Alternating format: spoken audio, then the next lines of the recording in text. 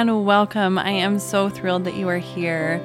And welcome to my podcast, Leaving Religion and Those We Leave Behind. Today I get to interview another beautiful guest, and this interview was done over Zoom and is actually the second recording. The first one, the sound was not good, so I asked Wendy to re-record, and she so graciously fit me into her schedule, and we got to do it again. And this episode I thought was just as powerful, if not more powerful than the first one. So I'm excited to share this guest with you. And as always, head over to my website and get subscribed to my mailing list. I have a lot of freebies that are about to start coming down through the pipe. And my first one is going to be how to trust your intuition. It's a free guide with some really beautiful steps to start leaning into that. And that will be releasing soon. So make sure you're subscribed to my email and following me on social media at Amanda Joy Loveland. And as always, like, subscribe, share this podcast with those in your life so that we can all help each other. And without further ado, let's dive into the episode with Wendy Jensen. Awesome. Well, Wendy, thank you so much my goodness, we're doing this a second time for our listeners because the first time the sound on my end was so bad. I've never done this before. So we're recording again and I'm sitting down with Wendy Jensen. Now, do you always go Wendy Wilcox Jensen or just Wendy Jensen? No, it's just Wendy Jensen. Okay. I was trying to remember on your books if it's Wendy Jensen or the whole. Yeah, I'm thinking about just taking my middle name and going Wendy Jade. Oh, that's so cute. I love that. Well, thank you. Thanks for doing this again. And it'll be fun to see what gets to come out this time. Yeah, I'm excited. Everything happens for a reason. I hold on to that. So it'll be a good interview. I'm excited.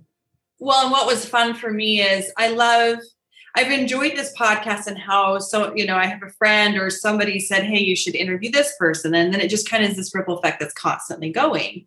And a good friend of mine, that's a newer acquaintance of yours, or a new friend of yours, had said, hey, you ought to join this Facebook group because you have, what is the name of your Facebook group? It's Empowered Former LDS. And she invited me to that. And then she said, you ought to interview Wendy. And so after our last interview, what was fun, because I didn't know you, is when I was getting some of the links to your books, I'm like, Wendy, I have your book. Right in your house. Right. So it's fun. It's fun. But do you want to just dive in with, do you want to dive in with your Mormon story or wherever you want to go? Sure. I'll start with, my soul chose the genetics scenario of being born to an LDS family, generational, like both my parents were 7th-generation Mormon, and they crossed the plains and built temples together. And then I was raised in the White Mountains in Show Low, Arizona. Mm-hmm. So it's very densely LDS there, but it's the Arizona type of LDS. And so we kind of tease that there are Utah Mormons and then there's Arizona Mormons. Well, what's the difference between Utah and Arizona Mormons? Well, of course, Arizona Mormons think they're way better than Utah Mormons. Utah Mormons are just too weird. I honestly, I don't know. I think we talked last time that it might be my accent. Yeah, I'd asked, I'm like, do you have a little accent? And it's just, I don't know. Everyone, it just depends, right? Where we're all from. Yeah. My mom was raised in Fillmore, Utah, and my dad was raised in Cody, Wyoming, and then here in Mesa, Arizona, and they met at BYU. Oh, how fun. And so I'm the second of 6 children, and I was very devout. My parents did all the things, and we, really lived their religion. And they had their 6 kids. All 6 were baptized. All 6 have been married in the temple, and three have now left and gone a different route. But living in a small town, I had a lot of LDS friends, and was really similar, I imagine, to being raised in Utah. So. My dad was a bishop. I mean, we really did all the things. And when I got married, it wasn't until I had my first daughter at 20, because I got married at 18. Oh, I had my first baby at 20, which is very typical of an LDS woman in the era I was raised in. I kind of got downloads of the indoctrination because I started to feel like, oh my goodness, it's a possibility I would be separated from her in the next life if I do not live these gospel things I'm teaching and the religion that I'm learning. If I don't learn that, then I could very well lose my child in the next life into a young mom. That's kind of an insidious doctrine to implant in her head, because at that moment I got my hair on fire with the gospel and I was going to live it perfectly. And I started to develop narcissistic tendencies, and that I wanted to be so perfect and I couldn't even look at my own faults and my own weaknesses. And because of my insecurities and my fears, I was a very rigid mom and a very, I call it a scary mom. Mm-hmm. And because I was trying to live it so perfectly so that I wouldn't be a stumbling block for my children who might choose differently. And then when they got older. So it was just kind of this toxic environment I was creating for my family. And it got really dysfunctional, especially in my marriage. And so I started looking for ways to heal and help. And what I learned when I met a healer friend that I learned who did rapid eye technology at the time, she held beautiful space for me. And she listened to me complain about, how righteous I was living and everybody else just needs to comply and we would all get to celestial kingdom. I know probably underneath she's laughing going, oh dear, here we go again. But she did ask me a very powerful question, and this changed the trajectory of my life. First of all, because it was a powerful question. And anybody who knows me knows that is now my gift and that I offer to the world is, what question can you ask yourself that will help unravel and unlock the blocks in your life? And she asked me this question. She said, Wendy, do you ever feel like you're superior? And I said, oh, I don't want to answer that question. I don't want to look at that. But I let it penetrate my psyche and I kind of bypassed my ego mind, and it interrupted this dialogue that I had that I needed to be perfect. And deep down inside, I said, yeah, I think that, I'm pretty much the most obedient person I know. I'm pretty much, the most dedicated daughter of God on the planet, and I'm doing everything right and the best that I know. And it made me sick inside to say all that. And I just broke open because I was so vulnerable at that time. And I just started to cry because I knew that's not the person that I wanted to be. And she gave me so much comfort. And she said, Wendy, I want to tell you something. That idea of superiority is a higher form of inferiority. Mm-hmm. And when she said that, my heart just broke open because I was trying so desperately to be perfect, because inside I felt so insufficient and like I was never going to be good enough. And that I had been tasked with a burden that I could never fulfill. And it felt so absolutely devastating to me. Wow. And because she held that space and we did so much deep, deep inner work, I knew that that's what I wanted to do for other people, is to hold that really sacred space with non-judgmental and to help them see, who they are and what's possibility, and to give them the tools to be able to transform their life. Yeah. And so I started into the field of human development and healing arts, and I kind of started up that way. Well, how long ago was this? I mean, as you're talking, I'm sure this has got to feel lifetimes ago that this was your experience. Yeah, that was in 2005. Wow.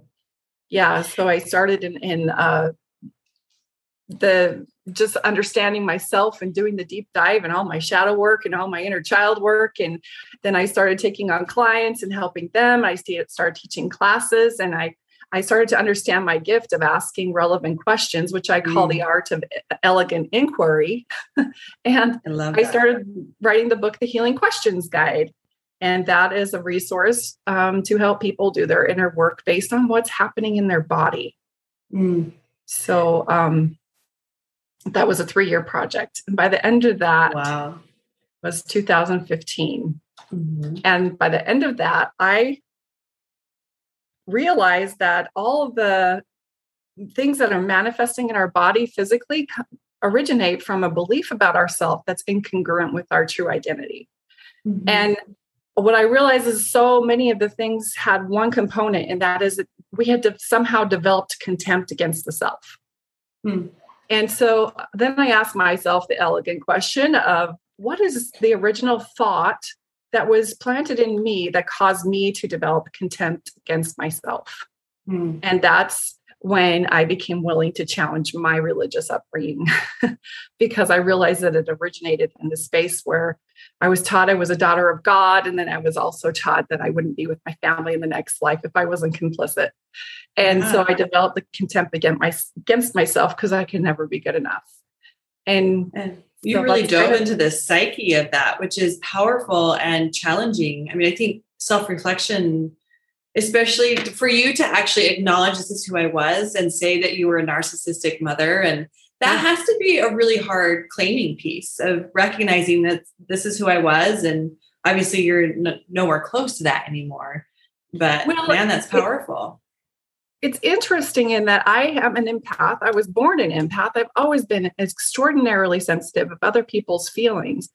But because I was being raised in a narcissistic environment, I was bringing on narcissistic strategies and coping mechanisms. And so I was just putting on two faces. I was worried about my image. I was not open to hearing what I wasn't doing right. And it just really weird things that were incongruent with my true nature. I was developing in an effort to fit into that mold that was being expected of me because I was told that that was the way and that was what was going to make me happy. And I never in a million years thought to challenge that idea. And when I did, it's like my whole world opened up. Interesting at the same time, because of my fascination with the mind and how the mind manifests things in the body and manifests experiences on this physical plane. I also,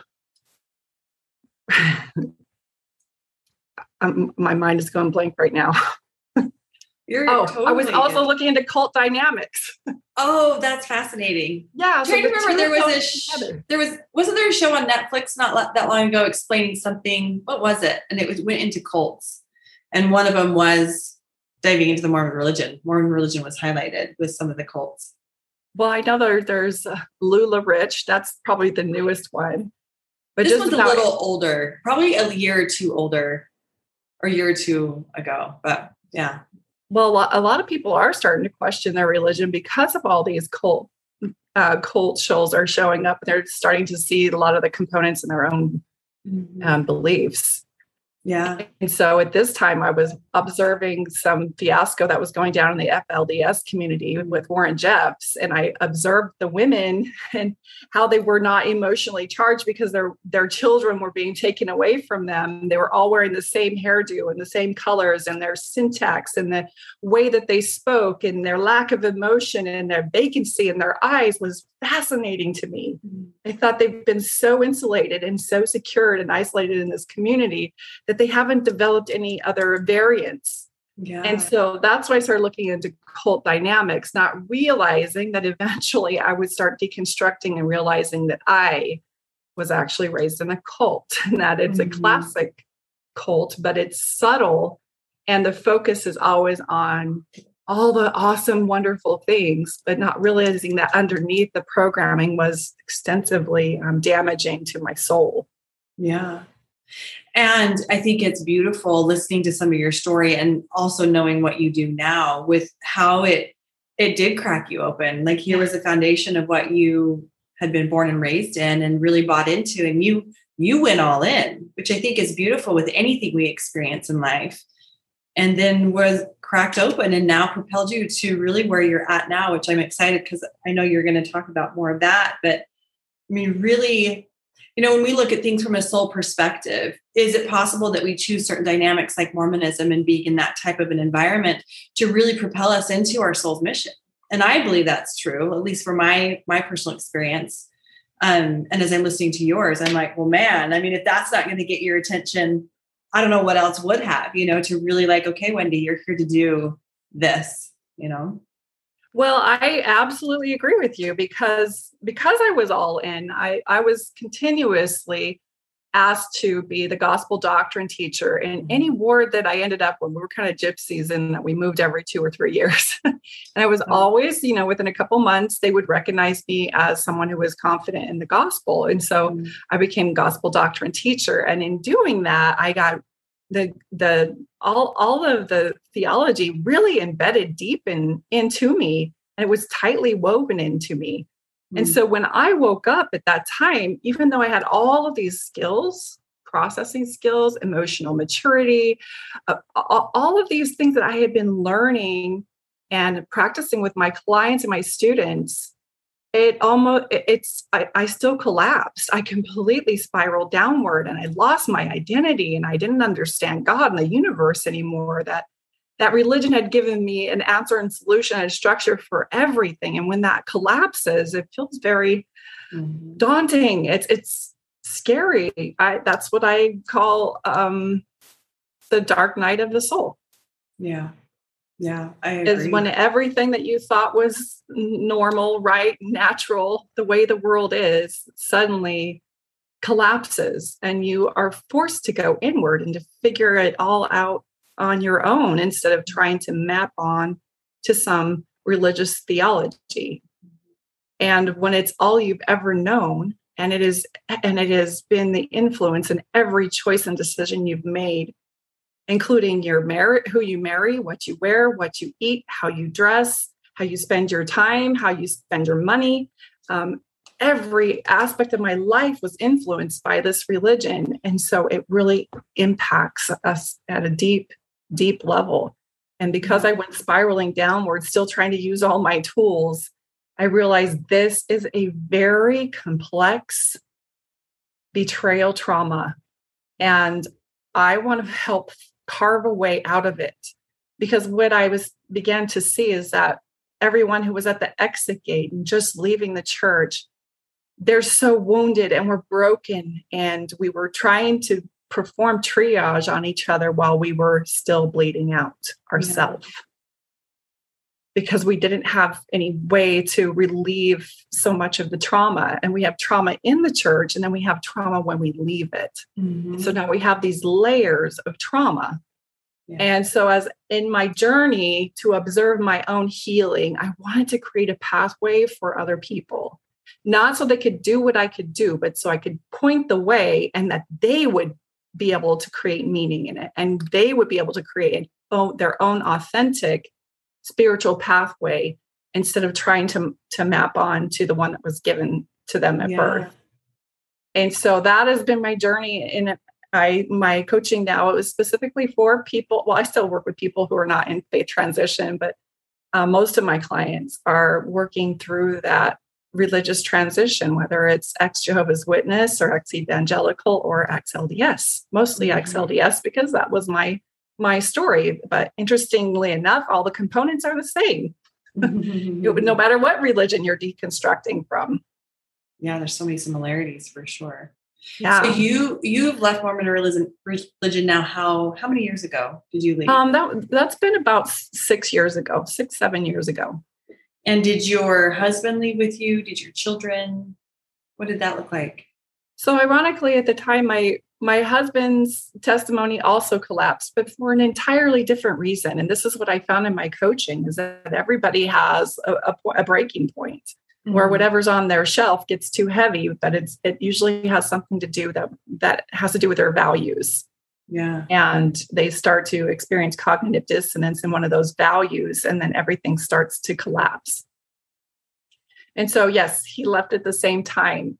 And because I got married so young, and it was such a rush thing, I think we met in July and we were married in December of the same year that I graduated from high school. We're just little babies. Yeah. But he was a returned missionary, and he had the priesthood, and he loved me. And so, what could go wrong with that? Right. And when we both left the church, we finally had something in common besides our children. And we had really grown each other up with very little skill set, and, kind of dysfunctional parents that did the very best that they knew how. And both of our parents are awesome.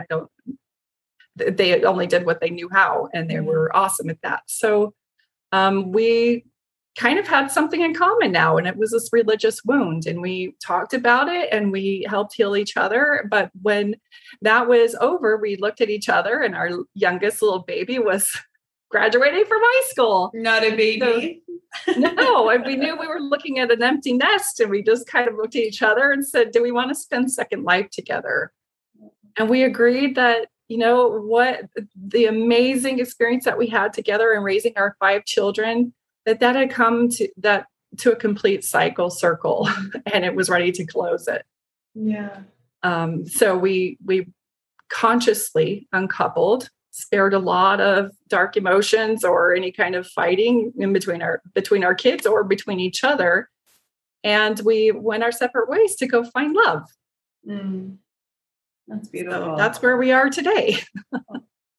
So when you stepped out and then you had this kind of transition and moving out, and how long would you say that it took for you?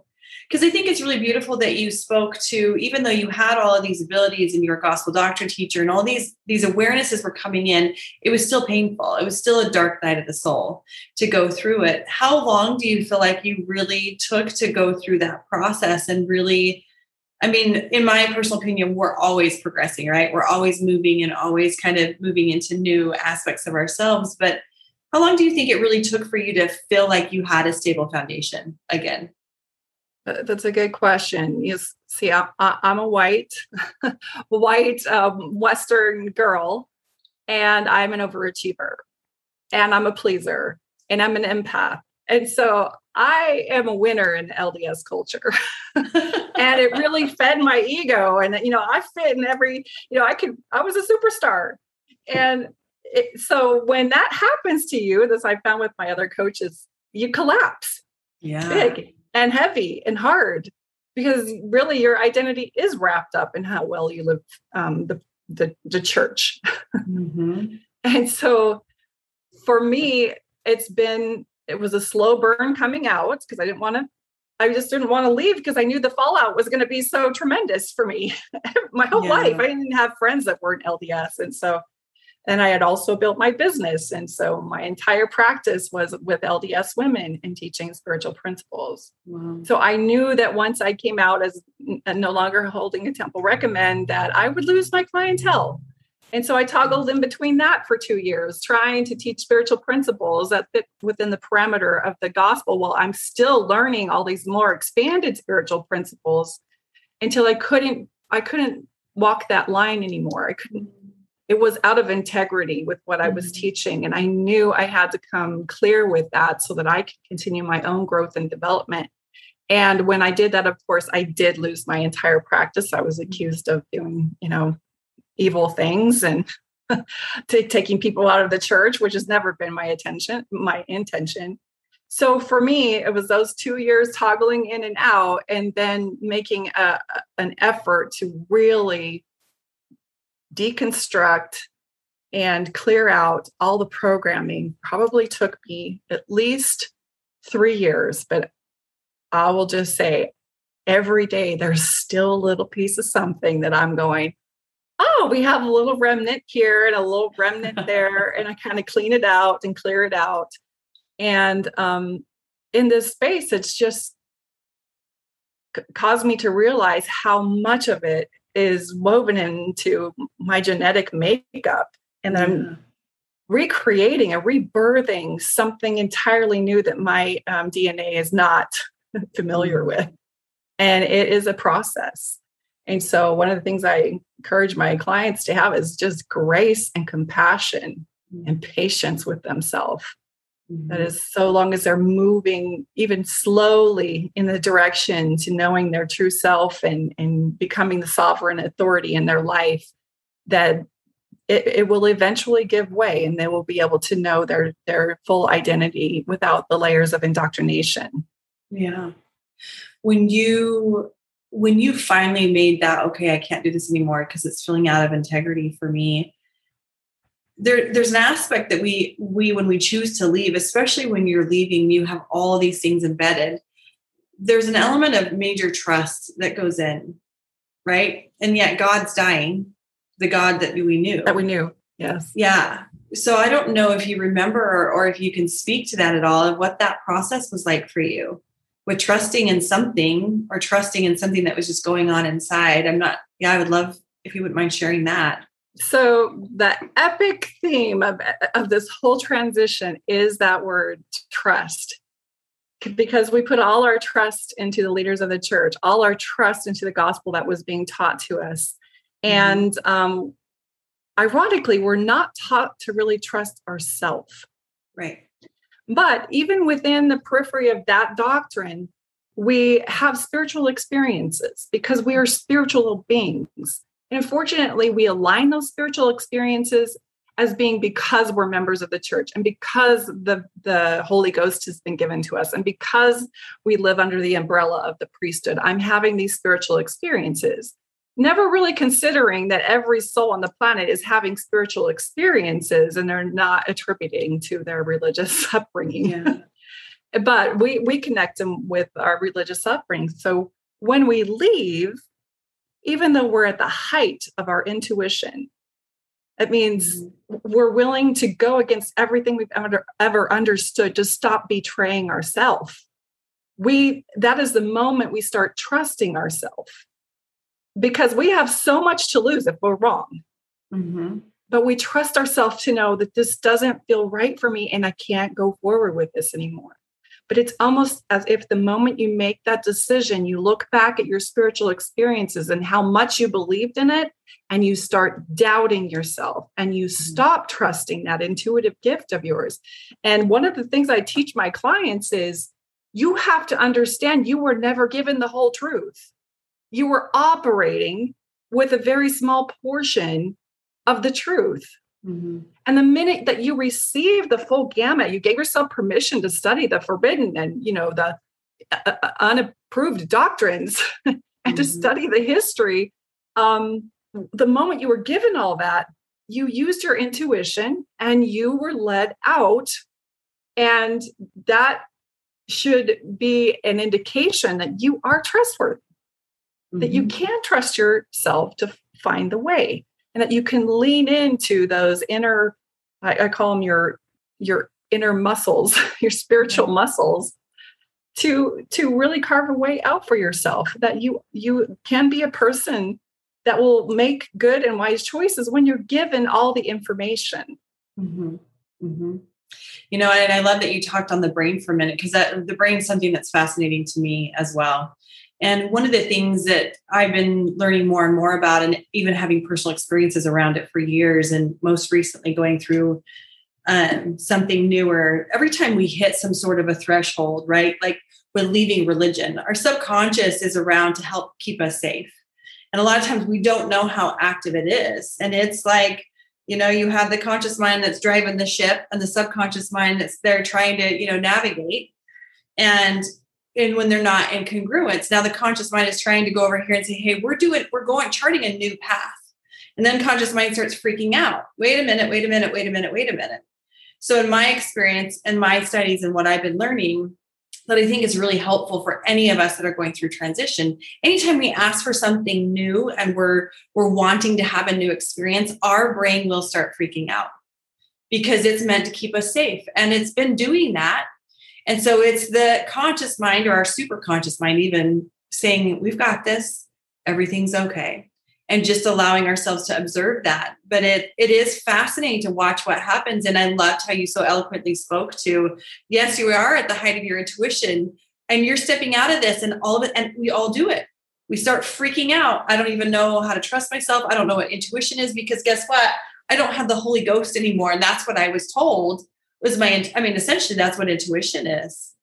And it really is a fascinating process. And it's fascinating that someone created this. That's always fascinating to me as well. With the depths of the psyche that they could go into with this religious construct. And then the greatness and the courage that it takes for all of us to make that choice of, this isn't in alignment for me and I'm choosing to step out. And then going into a brave new wilderness. Like, how ironic, with stepping out of the Garden of Eden into a brave new wilderness. And that's essentially what we've all done. And yet we were never kicked out,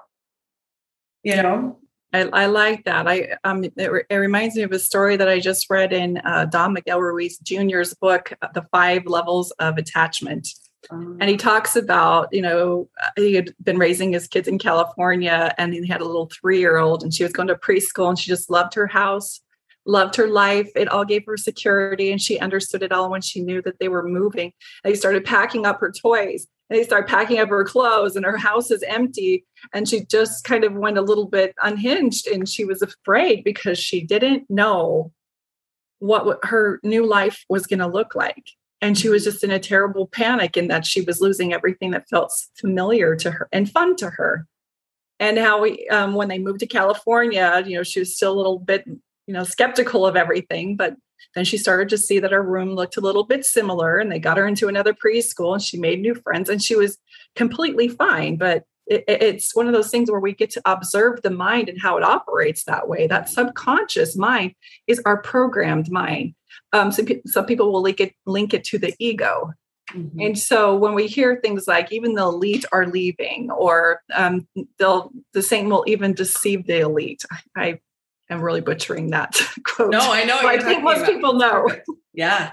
But what happens, and we're also told we're so proud. And how do you think there's so many smart and brilliant people and the prophets in the church, and you think you know better than them. And you risk losing everything. And so you must be so proud, and your ego is operating. And the truth is, your ego is being shut down at that time because you risk losing everything, everything that's familiar to you. You risk losing, family relationships, losing your identity, your relevance in your community, and your dignity. That is not your ego at play. That is your higher self saying, I have something more for you if you're willing to grow. Right. And so that's your superconscious that you were talking about, that higher self. And when we're taught in the church that the Holy Ghost is something that's given to us through priesthood power. And only when we're worthy. When you're worthy and qualified. Right. For sure. Then it's operating, and it will never invite you to go outside the boundaries of the doctrine or the brethren. That you can be assured that if what you think is your intuition is guiding you into a more expansive gospel or a different path, you can be assured that that's probably Satan. Yeah. And so to me, your intuition is obscenely manipulated in the LDS church. I mean, at least in Jehovah's Witness, they're taught not to trust in their heart. I don't know what's worse. I didn't know that. Yeah, I don't know what's worse, to not trust yourself or to trust yourself only if it fits within these boundaries. Oh, that hurts. I mean, I do heart opening retreats, so that just hurts my heart that they're taught not to trust their hearts, because this is where our wisdom, our intuition, in fact, the heart math, I was watching this video the other day, the intuition lies within the heart. And they were doing this study where they had put probes on different people, put a computer screen in front of them, and they would do either fearful or peaceful calming images. And they would always have a little bit of a gap between each one, like 3 seconds. And they would watch the heart rate, and the heart rate would always dictate what the image was. So it'd start racing before the image even came up on the screen, if it was a scary one. Yeah. And, what they're proving is that the heart actually knows what's about to come before it even comes, and that our intuition lies within the heart.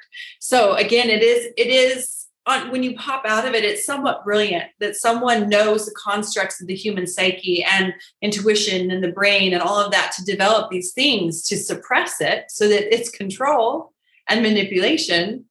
It's fascinating on one hand, what can be created. I mean, our brains are supercomputers. We are capable of so many things and so many experiences. Jesus talked about, this can you do and then some. You can do more than what I'm doing. It wasn't, anyway, you and I could get off on lots of tangents. It's so true, because as you're talking about, opening that heart chakra, because of my training in energy work, that I was taught about the development of the human psyche based on the chakra system, root chakra, our right to be on the planet and to be supported. That is affected by LDS indoctrination. Literally, we don't feel like we have to earn the right to be on the planet, and we're supported when we're worthy. That is a complete incongruence. And there is no grace there. In fact, in the church, we never talk about anything that has to do with grace. but the fact that it is our innate birthright to be on the planet and to follow our own, chart our own course. Yeah. And that's right there at the root chakra. Of course, our sexuality is heavily impacted with the purity culture, and that's the second chakra. And so much, especially in women, LDS teachings have just caused us to shut down that creative power. And to, many of them haven't even had orgasmic feelings, and the whatever is going on in the bedroom is so vanilla. They've never even accessed their own pleasure centers to awaken some of those chakras. Right. The third, your personal power and your courage is affected. That fourth heart chakra, like I said, it was manipulated with shutting down that intuitive gifts. The fifth chakra, especially for women, we're not encouraged to speak our truth, especially when it goes against what men are trying to instill in us. Yeah. So very shut down, and we haven't found our voice. And of course, that third eye is shut down because we're only allowed to see so much, and everything we do see is dictated to us and given meaning through the theology that the church offers us. And of course, that closes down the crown chakra. And so the book that I wrote after doing this is called A Peculiar Transition, Healing Healing. Oh my gosh, I can't remember the subtitle of my book, Healing the Trauma of Mormon. All the time. You're like, I wrote this. How am I not remembering? I know. Healing the Trauma of Mormon Faith Crisis, I think it is, but it's a peculiar transition. I'll cite it.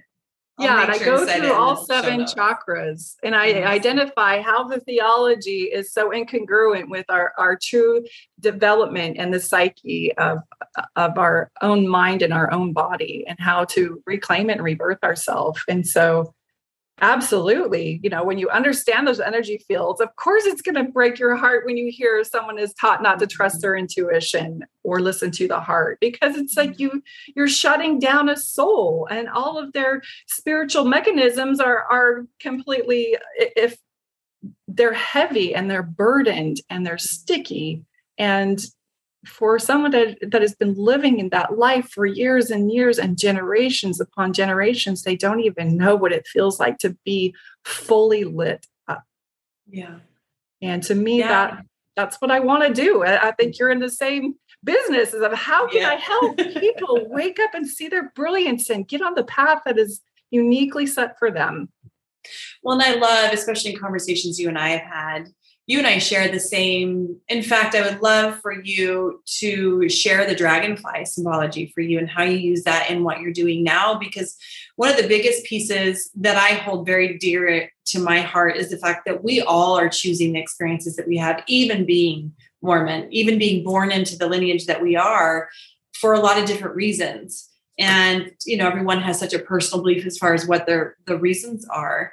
And to think that we need to pull someone out is not what we're here to do. But I am, those that are choosing to step out, I'm 100% here to help them, like you, with here's the light. Here's how I can assist you in finding your own, those things within you that you're asking just to ignite and reignite again. So I would, if you don't mind, I would love for you to dive into the dragonfly. And as you're wearing one, you have this beautiful picture behind you, the dragonfly and the symbology. I think it's quite stunning in how you incorporate that in a lot of the speaking and the teaching that you do. Well, I do. I am passionate about the dragonfly. And I will tell you, like, the fastest rendition usually fly. But we'll begin with this. Pause. It like cut out for a minute. So the last thing I heard is the fastest rendition. That was the... Oh, so this will be my quickest version of the dragonfly and this the synchronicities between someone going through a faith transition and the emergence of a dragonfly. And so dragonfly mama, she's actually called the damselfly, will drop her baby eggs, a clutch of many times over 100 eggs, into a swamp water, a body of water. And after it hatches, it will become this little muddy, they call it a nymph bug. And it just looks like an unassuming water beetle. It's brown and ugly, and you wouldn't even recognize it even if you saw it under the water. And so this beetle captures plankton and little tiny fish, and it lives this aquatic life. And it even will lose its exoskeleton between 5 and 18 times before it even has its debut.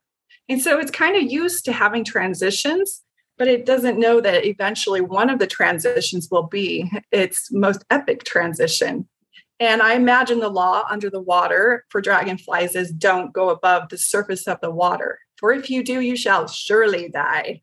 Because those who do never come back. And so imagine a dragonfly whose body is so full of its or a dragon nymph whose body is so full of its dragonfly body. Literally, its body is 3 times the size of its nymph body. Inside there, it's so deeply uncomfortable for it that it's looking to relieve the pressure inside. And so many times that's what members of the church will be feeling is like, there is either something more or there's some policy coming down the pipeline that is so incongruent with me. And I'm starting to see things that don't add up. And you start asking the forbidden questions, the elegant forbidden questions. And as you do, you start to give yourself permission to access resources that are available now at the touch of a fingertip, to where you can actually do that study. And for a dragonfly under the cover of night, they will toggle in between breathing oxygen, the forbidden oxygen, and breathing the water that they were born in, oxygen, water. And this gives their body it kind of like primes the pump, if you will. And they do it at night by themselves alone because they could be captured by prey if it's done during the day. And so that to me represents so many times members of the church, they don't have anywhere to go with their questions. They don't want to reveal that they're doubting. And so there's no forum for them to talk about the questions that they're having. Yeah. And so they kind of do it all by themselves. And there's been entire families deconstruct all by themselves. And they don't even know that their family has deconstructed, or even couples. They'll one day say, honey, I don't believe in the church and I'm so sorry. And the spouse will say, me too. And so now they can talk about it together. And so we do it in these secret places because there is no place to do it in the sunlight. So then that dragonfly decides, you know what? I think it's ready for me to leave the water. Everything that I know, there's something inside me that wants to climb up this reed into the light of day. And as they do that, that's when that internal hydraulic system starts to pump the water out and bring the oxygen in. And that process of pumping the water out, bringing the oxygen in, literally cracks open the top of their head. And that giant dragonfly body begins to emerge. And that exoskeleton falls away for the very last time. And as it pumps the oxygen in, it starts to unfold this giant thorax, again, 3 times the size of its nymph body.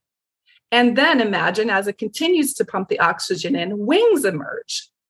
And in those wings, there's not one dragonfly wing that is the same as any other dragonfly wing. Wow. And the difference between a butterfly and a dragonfly and how their wings operate is it's a little bit more complex, where butterfly wings will flap tandem with each other. And dragonfly wings operate independently of each other. And so I imagine that there is kind of like a skill set that needs to be learned. But everything that they needed to learn, they learned in the water. The water prepared them. And unfortunately, so many times we'll shake our little dragonfly fist at the water and say, damn you, water, look what you've done to me. Not realizing that all of the things that we experienced in that life are actually going to prepare us for our superpowers in the next life. And I'm going to talk about that, what those superpowers are, in just a minute. But as that body emerges, I can't imagine how that dragonfly is thinking, I thought I was an aquatic animal. And here I am on land. And what are these wings? I'm not only a land animal, I'm an aerial animal. And they have to find new food. Now I got to eat mosquitoes. So in that place, that dragonfly has to leave its body. And I'm kind of nerdy in the way that I watch a lot of dragonfly documentaries. I love it. It's interesting to see some of the dragonflies will hold on so firmly to their old body. They don't want to leave it because it's everything they know, I imagine, And eventually they do have to let go of their body because they are really vulnerable. to becoming prey in somebody's lunch. So they have to learn how to fly in this world all by themselves and in a new environment. And many times, as members of the church, we just stick there to our body, and we're not able to ever take off and to have that maiden flight. And so, because we believe other people need to understand our journey, and we believe that we want to convince them that we're still a good person. Yeah. I mean, I know I look weird. I'm a dragonfly and I cross the water and everything, but you guys, it's awesome up here. Please come on up. You've got to look, you're looking down the water and everyone's swimming and they're all happy. And you're like, no, you guys, we're dragonflies. Mm-hmm. But imagine if you reach down and you drag one of those nymph bodies up out of the water, what's going to happen? They're not ready. Yeah, it won't survive because it haven't asked the same questions that you've been asking. And until they do, they're going to thrive in that environment. They're not meant to come out until they start asking the relevant questions. And so your job is to focus on you and your growth and your development. And to me, the most threatening thing to a church that I'm experiencing now is people who are healthy and thriving, not in spite of because of where they were raised, but because of it. Mm-hmm. And there's just so many parallels in the dragonfly. Those are the main ones I'll share with you. But one thing that I did right after I wrote the dragonfly story is that it wasn't until I discovered I was being deceived by the source that I was conditioned to trust the most that I learned to trust the voice within. Mm-hmm. And so it's okay that I got manipulated. Yeah. And that intuition was manipulated, because eventually I would recognize that clear, pure voice. Mm-hmm. It wasn't until I lost my superficial community of church friends that I began seeking real, lasting, authentic relationships. Mm-hmm. It wasn't until I lost the identity that had been given to me through indoctrination that I discovered who I really am. It wasn't until I lost relevance with my family, my friends, even my children and parents for leaving, that I stopped trying to please them all and stopped betraying myself. It wasn't until I lost membership in the church that claims to be the one and only true church that I found deeper association with God and all of humanity. Evidently, I needed to be told what to think and believe in order to appreciate the privilege and the freedom of thinking for myself. And that trick was to transform the pain and the suffering into resilience and power. For me, I understand that grief is unbearable at the time that you leave. You're grieving all that you ever knew. And it feels like the earth is crumbling beneath your feet. But as lonely and as scary as it feels, and sometimes you're even doubting the choice that you're making, after that life quake, and you make the digging and you dig under the rubble and you're looking for yourself and you're rebirthing yourself, you will rebirth yourself into a better version of yourself because of what you experienced. An even better person because of your challenges than you ever could be had you never had them. And so for me, no one can convince me that I've been a victim of the church or being raised in a cult, because all I see now is that I have been gifted. It is my gift. And for that, I'm honestly grateful. That's beautiful. So that's my dragonfly story. And I also use it as a model, the dragonfly, anatomy of the dragonfly, as a model for coaching clients who are creating a new life for themselves. Mm-hmm. Oh, beautiful. I loved all of that, Wendy. It's like, oh, I love it. Stunning. Is there anything, as we kind of wrap up our time together, is there anything else that you would like to share with the listeners who are maybe moving through this transition of leaving or are thinking about leaving and not quite sure how? I have 6 things, and I go from really quickly here, that really have helped my clients and myself to be able to climb out and start rebirthing ourselves in a really effective way, that we start to feel stable and start to have that clarity and start to operate. through our inner guidance and that intuition. And that is, I use the dragonfly eyes to represent vision. We have new vision and nothing is limited to us anymore. The dragonfly or the nymph, when it's in the water, it just has regular eyes. I don't know how many lenses they have, but when they become a dragonfly, they have over 30,000 lenses. 30,000 lenses. Wow.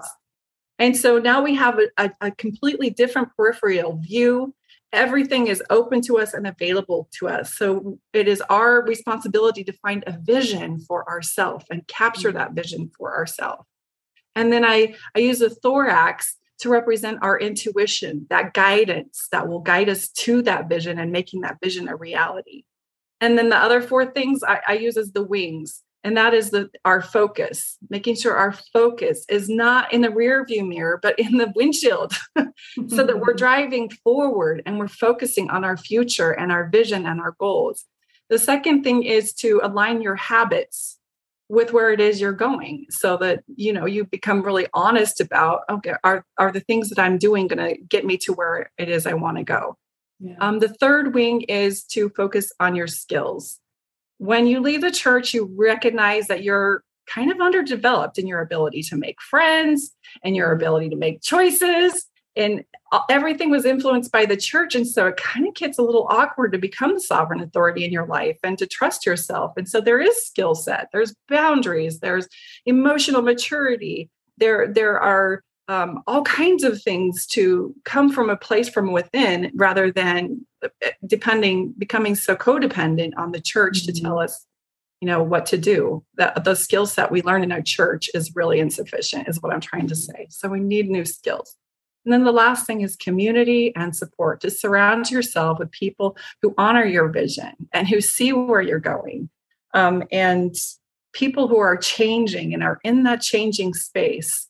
They recognize each other and they honor each other. Whereas if you're not growing and you're not in a pattern of growth and change, you experience people who will put you down and give excuses as to why you can't do and have what you want to do and have.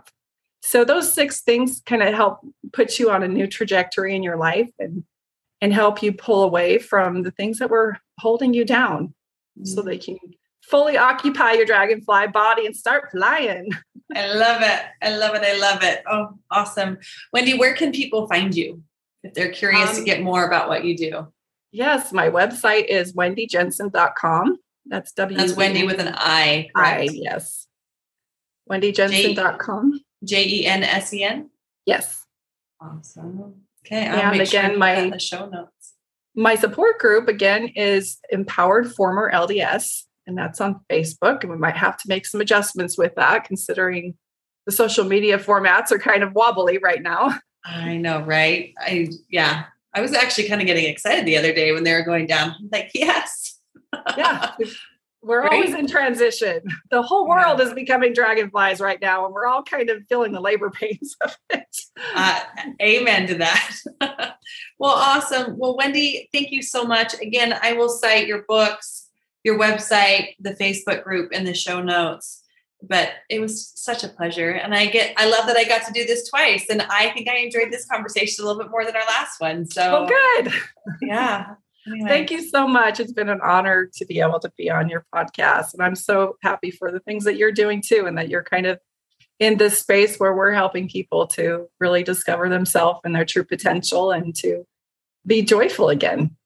Amen. Well, thank you. Thank you. Thank you. So appreciate you, Wendy. Thank you.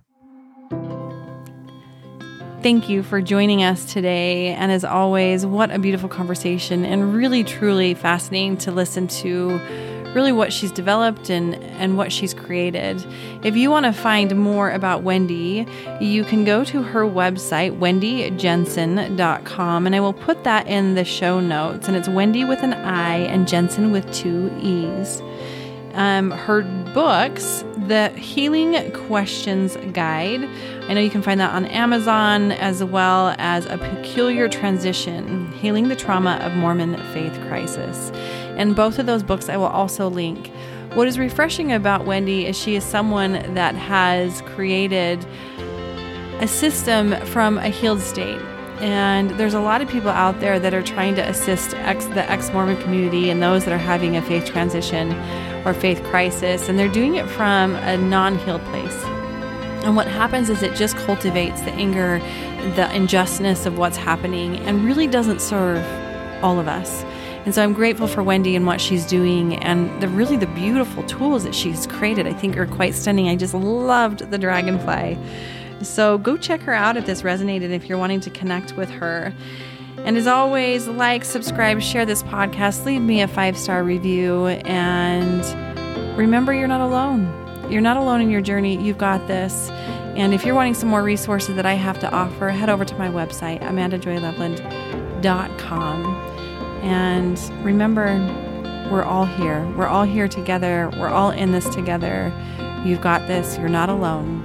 Sending you so much love.